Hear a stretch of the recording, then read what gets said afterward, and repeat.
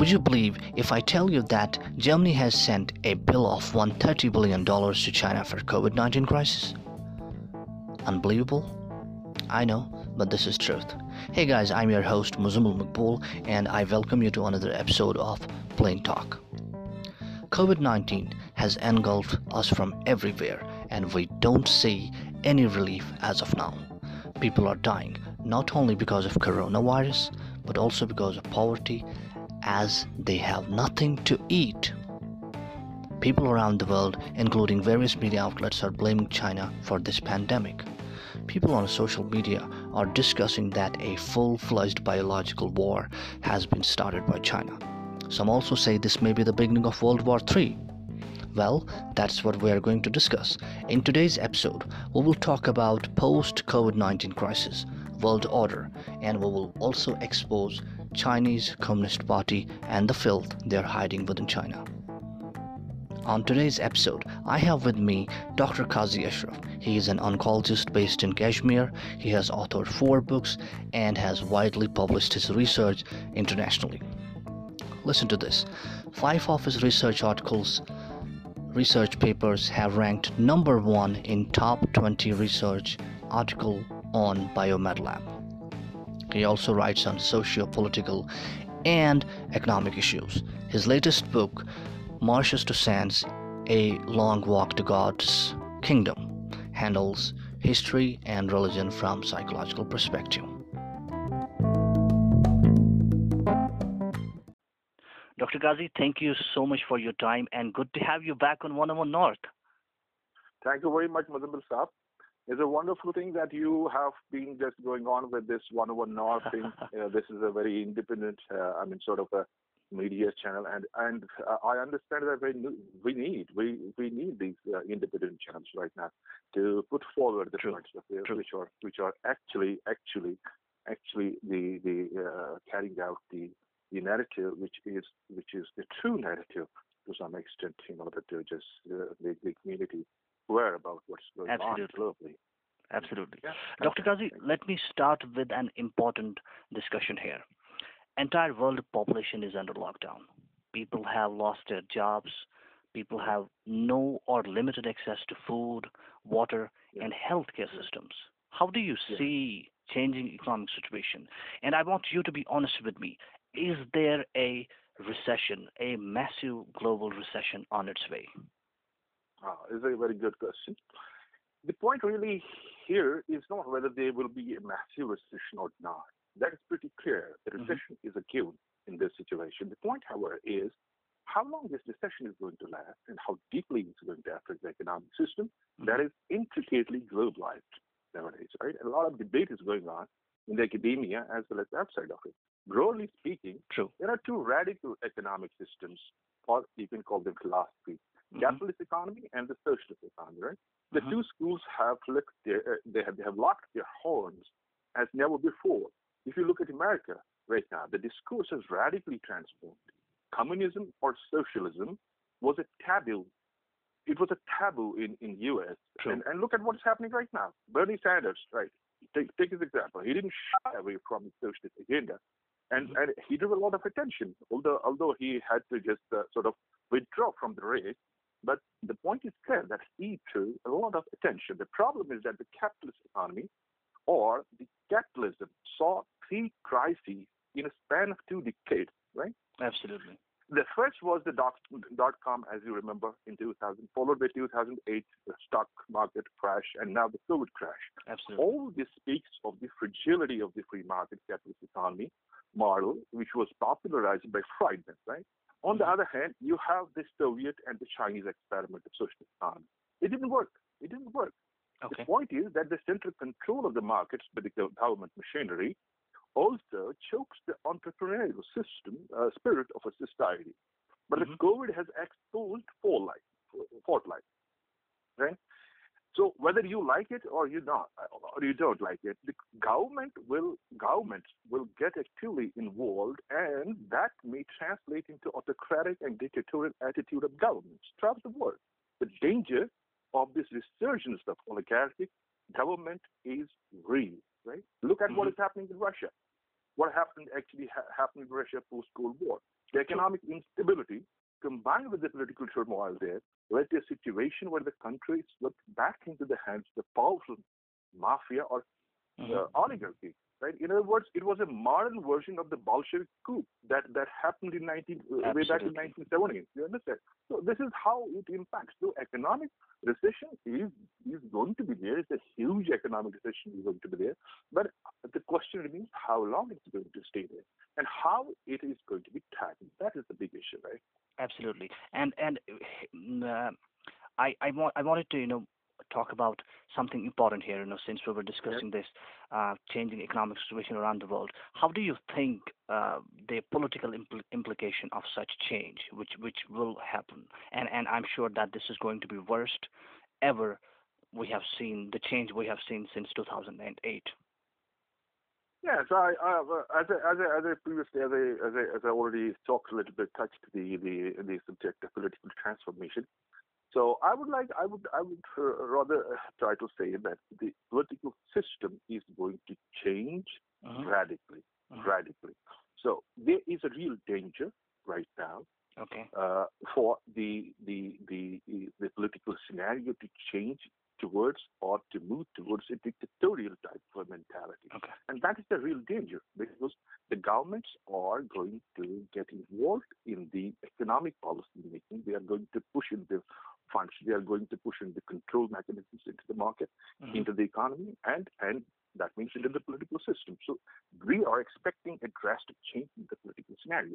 Now, whether it will go towards the socialist type of sort of a management or socialist type of a political system, that remains to be seen because there's a lot of sort of fight going on, right, between the different these what do you call think tanks, right? And the fight is basically which of the systems is going to rule the world. Absolutely, COVID, survival of the fittest, if I may say. Yeah, in other words, yes, you can say the survival of the fittest, but again, there is a danger. We have to be aware about that danger. That see, look at what happened in Russia, for example, during the communist regime, right? Absolutely. It was a socialist regime. It was a regime which was professing equality of human beings before the government, before every system, right? But it didn't work that way, right? It ultimately led to the killing and the slaughter of millions and millions of people. And look at what happened in China during the Mao's cultural revolution, right? They killed, the famine struck China, right, because of that communist policy. And millions and millions of people just were killed, right, for no fault of theirs. So the problem is, which I am worried about, that the political system is showing a very dangerous tilt towards the left. Okay. A very dangerous tilt, right? I'm not against left. I'm not against leftist sort of thinking sort of that policy. But what worries me is that the records of the left are very, sort of, they're very the past they have been pretty, they have been dictatorial, and the records are not good. Absolutely. And if you take a leap from that experience, then things are going to be worse. Although they are just this time pushing their horn in, they want to just say and put forward the narrative that capitalism is failed, capitalism is a fragile system. Yeah, capitalism is a fragile system, but then you understand there are many things in capitalism which are very, very, very malleable and which are very, sort of flexible as compared to the communist system. So these are the things, these are the worries which naturally come to the mind, and I hope the people throughout the world globally, human beings or the human species, they take the things seriously and they just ask the questions. They continue asking the questions. They try to just put forward their point of view, and they try to resist whatever will sort of. They try to resist any type of sort of exploitation or political or whether political or economic exploitation that that may be spanned by the elite, which I call the power brokers. I understand. So people have to be careful, and that's what worries me. Yeah, True. yeah, True. yeah, Yeah. People have to be careful. That's a very valid point. Let me move on to the current COVID-19 crisis around the world. Do you think there is an element of human intervention that has led to this crisis? I mean, is it that this virus has been deliberately put into circulation around the world? Yeah, it's a hard question to answer in a straight line. I understand. in a straight line, but we have to look at the circumstantial evidence, right? Mm-hmm. Now, the point is that viruses have been used by the scientists for a long time now to make drugs, vitamins, and other stuff, right? Mm-hmm. That we know. Genetic engineering opened a very great window for the use of viruses to manipulate the diseases, to manipulate many things, right? True.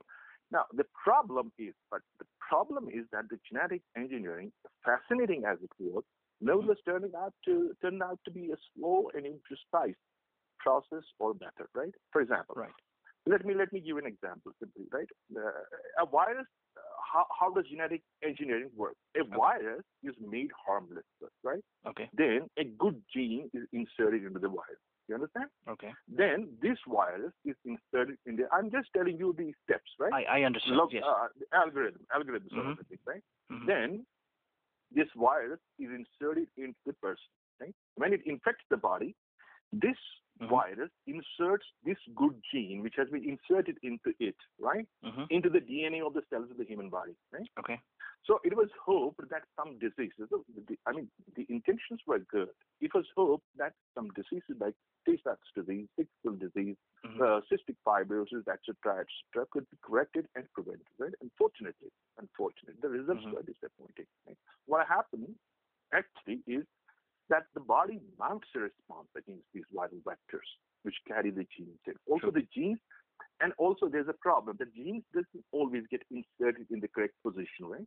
Okay. So in 1999, right, there was a fatal accident at the University of Pennsylvania, right? Many of these experiments after that were terminated, right? Okay. Rightly so, they were terminated. But there are reports that the Americans, they outsourced these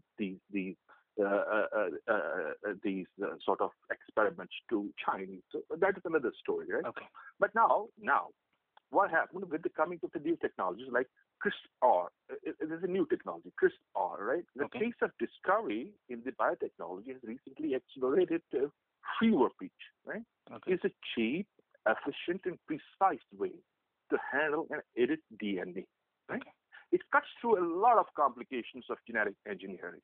Here, what you do here is that you replace a viral sequence with other type of DNA and insert that snippet of DNA into the target cell, making it possible to perform a genomic surgery. Right? Okay.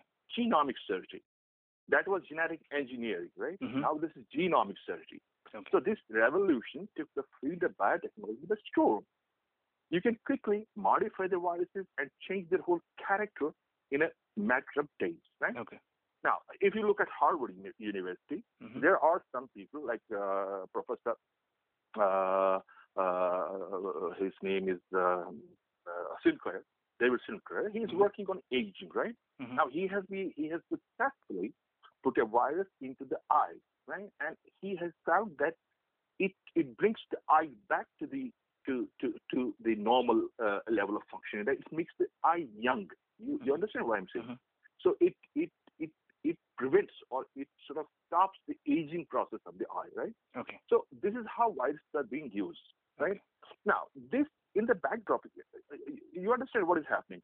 So I got it. Yes. Once you have this technique in hand, right? It can be always used. It can be vulnerable at times. I understand. Used for modifying the viruses, and once you modify a virus, and then anything can happen. Anything can happen. Yes, absolutely. Anything can happen. And if you, for example, now let us look at this point from a different perspective, right? in the COVID, in the perspective of the COVID crisis, right, which is playing out. Now, the question is, which is sort of interesting also, and it is just sort of teasing my mind, is this, right? In Hong Kong, there were protests going on for 6 months. Absolutely. Right. Absolutely. And there was a lot of economic distress was going on. A lot. Isn't it? It was a very serious situation China was going through, right? True. Then there were Wuhan protests, right? Because China was pushing in the Wuhan a very huge construction of some plants wherein it was estimated that the carbon emissions will be huge out of those plants, right? And obviously the residents there in the Wuhan province, they started to go on protests, right? Now the point is that in 1989, if you remember, there were protests in China. But at that time, the situation was that the Iron Curtain was falling down, right? The Iron Curtain. That what I mean by Iron Curtain is the communist system, right? The entire system, which was East in Germany. the country at East that time. Germany was East German wall. That wall, the German Berlin Wall was falling, right? And Russia was also disintegrating. And at that time, China came out and suppressed the protests very brutally, right? Absolutely. Thousands and thousands of protesters were killed. Falun Gong movement as well, yes. Yeah, thousands were killed.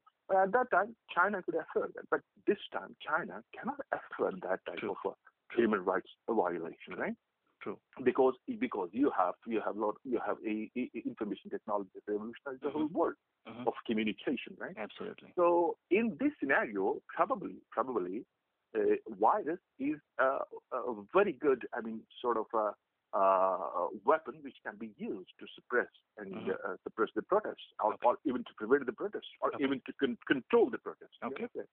So this can be a thing which has happened, and it seems that that since you have a technology of modifying the viruses in your hand, and the technology is very efficient, technology is very quick, and technology gives you results. Not like genetic engineering takes a lot of time.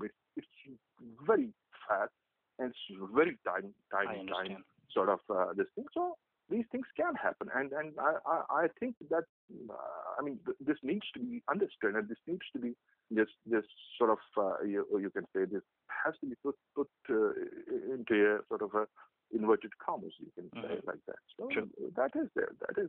Okay. Dr. Qazi, we cannot deny how evil Chinese Communist Party is and what they have been doing with Uyghur Muslims, Tibet, and in Hong Kong, as you mentioned earlier. I don't want to quote Fox News or any other independent columnist, who have been writing continuously that this is a start of World War III. This is a start of biological warfare. How do you describe this situation right now?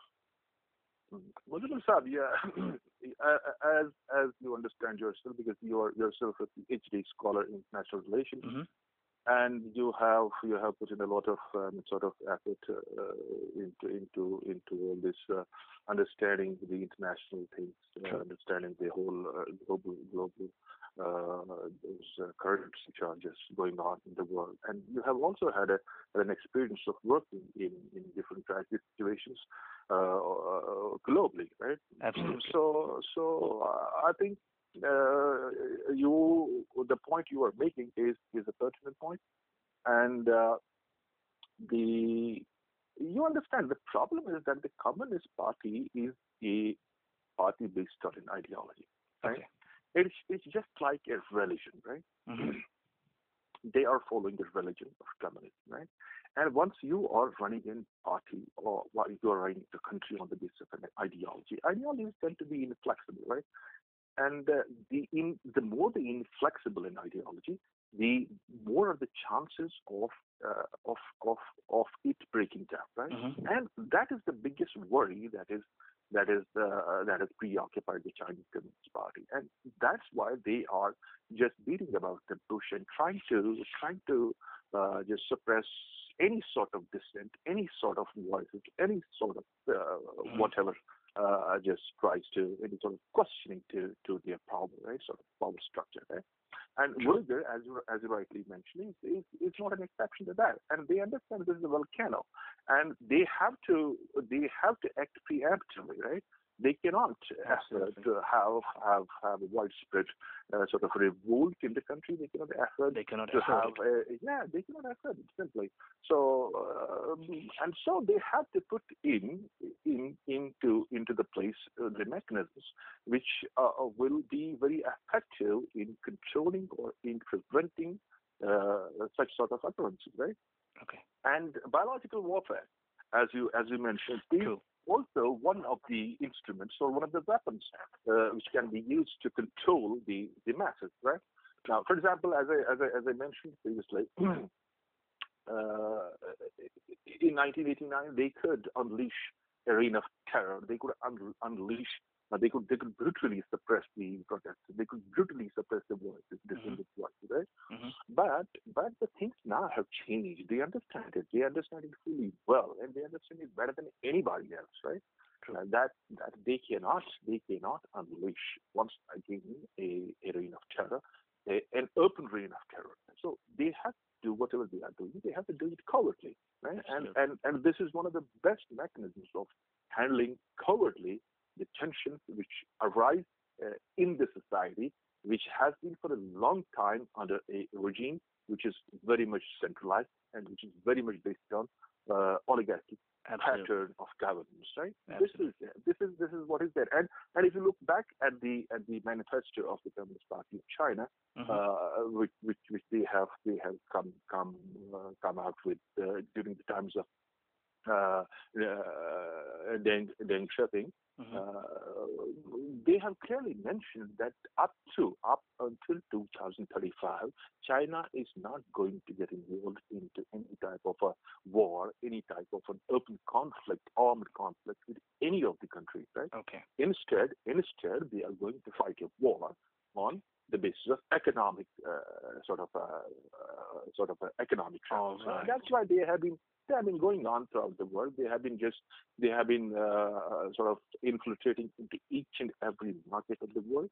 Okay. And of late they have also sort of deeply penetrated into the Southern America, Latin America, what you call Nicaragua. They have this canal there, which is equivalent to Suez Canal. In South Africa as well. Yeah, they are doing it, and the Americans cannot take it lightly, and they have to see to it that what's happening just in front, below their nose, in other words. So there is going to be a tension. There is going to be a sort of conflict, which is probably which may be ultimately sort of fought in South China. Yeah, in the water in South China. I understand. And Dr. Qazi, I believe this is something, if at all we go by this Chinese Communist Party manifesto, this means, it is like, I will not be involving in your country, but I will make sure that you go down by economy. Yes, of course they have to. They have to make. See, the problem is that China has a huge population also. True. Right? True. One thing you cannot forget, they have to feed more than 1 billion mouths, right? Okay. And for that, and the other problem with China is that they are energy dependent, right? They have to import the energy and huge amounts of energy. They cannot sort of they are not self-sufficient as far as energy is concerned. So these are the points. And in order to have a handle on the energy resources, they have to simply infiltrate the markets in the world, right?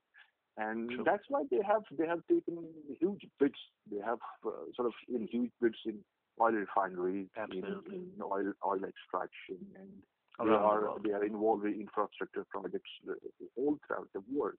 And in Africa, they have been very much active in that sense, and they have a lot of workers. I mean, in Southeast Asia as Chinese, well. Yes, in Chinese, lakhs and lakhs of workers. Chinese workers are this time, especially at least before the COVID crisis started. They were scattered throughout the whole continent of Africa, right? So Absolutely. they are doing it, and they are I mean sort of this is what is going on, and this is the real sort of what you can say real war, which is economic war, which True. is going on True. under the curtains, True. under the curtains. And I will not be surprised if China employs the viruses and the biological warfare means in order to just keep the tensions under control Rising in around their the world. country, because it's Yeah. ultimately what happens in national politics, the national scenario, or the national politics, it determines the international. If at least if it does not determine, but at least it influences the international politics. So they have to think about these things. They cannot afford to have revolts. They cannot afford to have dissent. They cannot afford to have a sort of what you can say open sort of criticism to the party. Absolutely. So they are taking care of that. True. In fact, this is what communists have been doing. And all regimes based on ideology, whether it's a theocratic state or it is a communist state, they have the same agenda. They have to keep the peace. Peace means the populace or the people, as Chomsky says. They have to keep the beast under control, and that's very important, right? This is how it goes. Absolutely. Yeah. I totally understand. And Dr. Qazi, my next question is very simple, but it's very, very important. You know, that's how I think. What do you think the entire world is going to be post COVID-19 crisis, if at all we will have vaccine at hand, you know, to resolve multiple billions of issues around the world? And as a common Kashmiri like me, how it is going to impact me or Kashmir? Right. It's a very it's a very wonderful question you have put, but I cannot answer it in one line. It needs a little bit of elaboration. You can take your time. So, thank you very much. Now the question is that how the world is going to be post COVID, right? It's a very, very complicated question in the sense that nobody can foretell that thing. But one thing is that which is clearing up now, that the world is going to change. Now, if you look back at the history, right? Now, looking back at the history means that you just draw the lessons from the history. You don't have to be the prisoner of the past, but you have to simply draw the lessons from history. Now, keeping that thing in mind, right? If you look at the crises or epidemics which have engulfed the human species over the past century. We can just take the example of the plague, which struck the Europe in 14th century. Right? True. So after the plague struck, there was a lot of people were killed. About 200 million people got killed. Right. So the system was said that it was mainly a feudal system based on agricultural economy, right? Absolutely. And what happened after the epidemic subsided is that there was a dearth of labor force, right? Now, whosoever was healthy at that time, they didn't want to work. They would work only if the wages are very high. So there was a demand for the labor. Right? Now, in case of COVID crisis, the problem is that the demand for the labor is not there and will not be there, right? In fact, there will be a different scenario wherein the labor will be available, labor force will be cheap, labor force will be in plenty, but the demand will fall, because if it goes on like this, the economy shuts down, the manufacturing plants shut down, right? And the productivity of the countries shut down, right? So obviously there is going to be a lot of unemployment, right? And that is going to lead to crisis, food shortage, other things. And I'm worried that there may be, if the countries economically sort of what you call third world countries, like sort of a thing, economically weaker countries, if the economically weaker countries are struck by this epidemic in a big way, what's going to happen there is there will be migration. There will be a large-scale migration of the people from one country to another country. Okay. Right? Sort of a refugee crisis will be there. True. And I am worried that the countries like small countries like, say, for example, Bangladesh or Nepal or other countries, Or like, Myanmar or Bhutan. Myanmar, they may be forced to use nuclear weapons to defend their borders, right? Okay. So this is a big thing which can come up, right?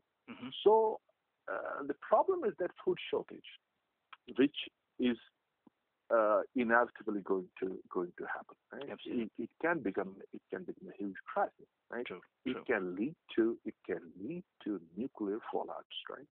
Especially when the countries who are having the nuclear arsenal with them, Mm-hmm. however small that may be, with them, they may be forced to use the nuclear weapons on their defending their borders, but because there will be a lot of migration, right? There is supposed to be a lot of migration if things go on like this. So it is a very huge crisis in that sense, but at the same time, I'm very much positive about the thing that human beings or human species will work with them, and they will just not just behave irresponsibly as they have behaved sometimes in the past. And the world has changed now. The situation has changed, and I hope that people just behave responsibly. Because one positive thing which this COVID has sort of taught us is that people have come together. People have tried to come together. People have tried to forget about the differences. I understand that. Yes, I accept. This is the difference. This is the difference which is evident between the epidemics which have hit the human species before and this epidemic. So this is the difference. So as far as Kashmir is concerned, right? Yeah. Now you understand that when there is a globalization of the whole thing, when the whole world has become a sort of a village interconnected at each and every level, right? So whatever happens in any part of the world is going to have an impact on the other part of the world. True. Right? It's just like a butterfly effect, right? As they say in butterfly effect, that if a butterfly flaps the wing in Beijing or somewhere in Wuhan, there is going to be change in the weather in New York after 3 months. Wow. This is how it works. So we are so much deeply interconnected globally that anything which happens at any place in the world is going to have global effects, everywhere. Global Absolutely. effect. And in Kashmir, we understand that we have to have a revolution here. Nothing short of a revolution. And what kind of revolution that would be? A revolution, as for example, Voltaire had said. Voltaire said, I'm reminded of one of his greatest, writings in one of his books. As he writes that books rule the world. Nothing enfranchises like education. When once a nation begins to think, it is impossible to stop it. Okay. This is Voltaire, right? Now, by revolution in Kashmir, I mean that there has to be a change, a paradigm shift. The entire paradigm shift. There has to be a paradigm shift. Right? Now, enough is enough. We have to be responsible citizens now. We have to have a responsible political opinion. We have to ask the questions, right? We have to ask the questions in a rightful manner and in a proper constructive manner. I don't mean by revolution that the mobs have to come on the roads, just like what happened at Arab Spring. That Arab Spring did not lead to anything fruitful, right? The results are in front of you. You know it better than I know, because you are involved in international things, right? True. So look at what is happening in other countries. Absolutely. So the revolutions don't mean that the mobs and the people and the youngsters have to come on the roads and demonstrate and protest. No, it's not that. The revolution means there has to be a revolution in the thinking, right? We have to understand that we have to be politically responsible. We have to just, the people of Kashmir especially, they have to ask the questions. They have to have a change in the political scenario, right? And one of the things for that is active political participation by the people of Jammu and Kashmir. Active political participation, right? Okay. Not that we don't want, okay, fine, this is happening and this is going on, let it go on, we are not concerned, let God do whatever God wants to do. God has destined us to live like this. No, it's not like that. We have to come out as officials. We have to ask the questions, right questions. We have to just think rightfully, and we have to think about the future. And we have to go for a political revolution in Jammu and Kashmir. That's what's needed. And I think there's no looking back now, right? As far as Kashmir is concerned. That's my opinion, right? Okay. Yeah. Well, Dr. Qazi, I leave it up to the people of Jammu and Kashmir, what they have to decide for their future. And I thank you so much for your time, and thank you so much for sharing your knowledge and experience with us. We hope to see you again on 101 North. You have a great day. Thank you very much. Thank you very much. Thank you. Thank you very much. God bless you. Bye. Bye. That is all from today's episode. We will be right back with another one. Till then, stay home, stay safe, and keep listening to Plain Talk on 101 North.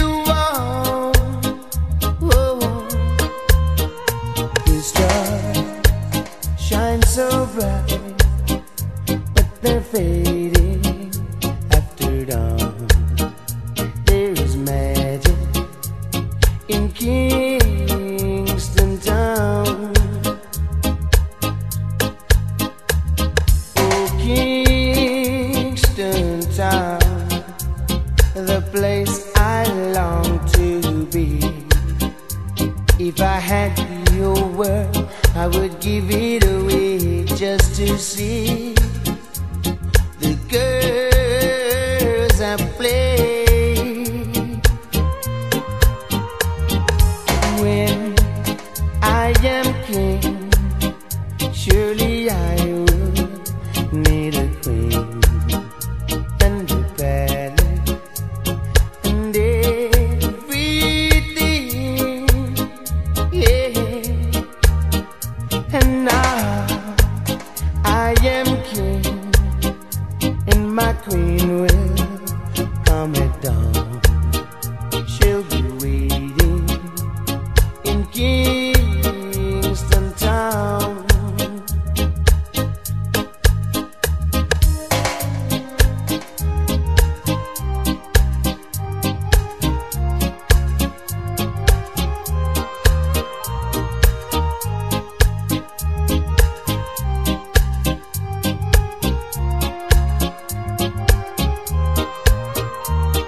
Oh, Kingston town, the place I long to be. If I had your word, I would give it away just to see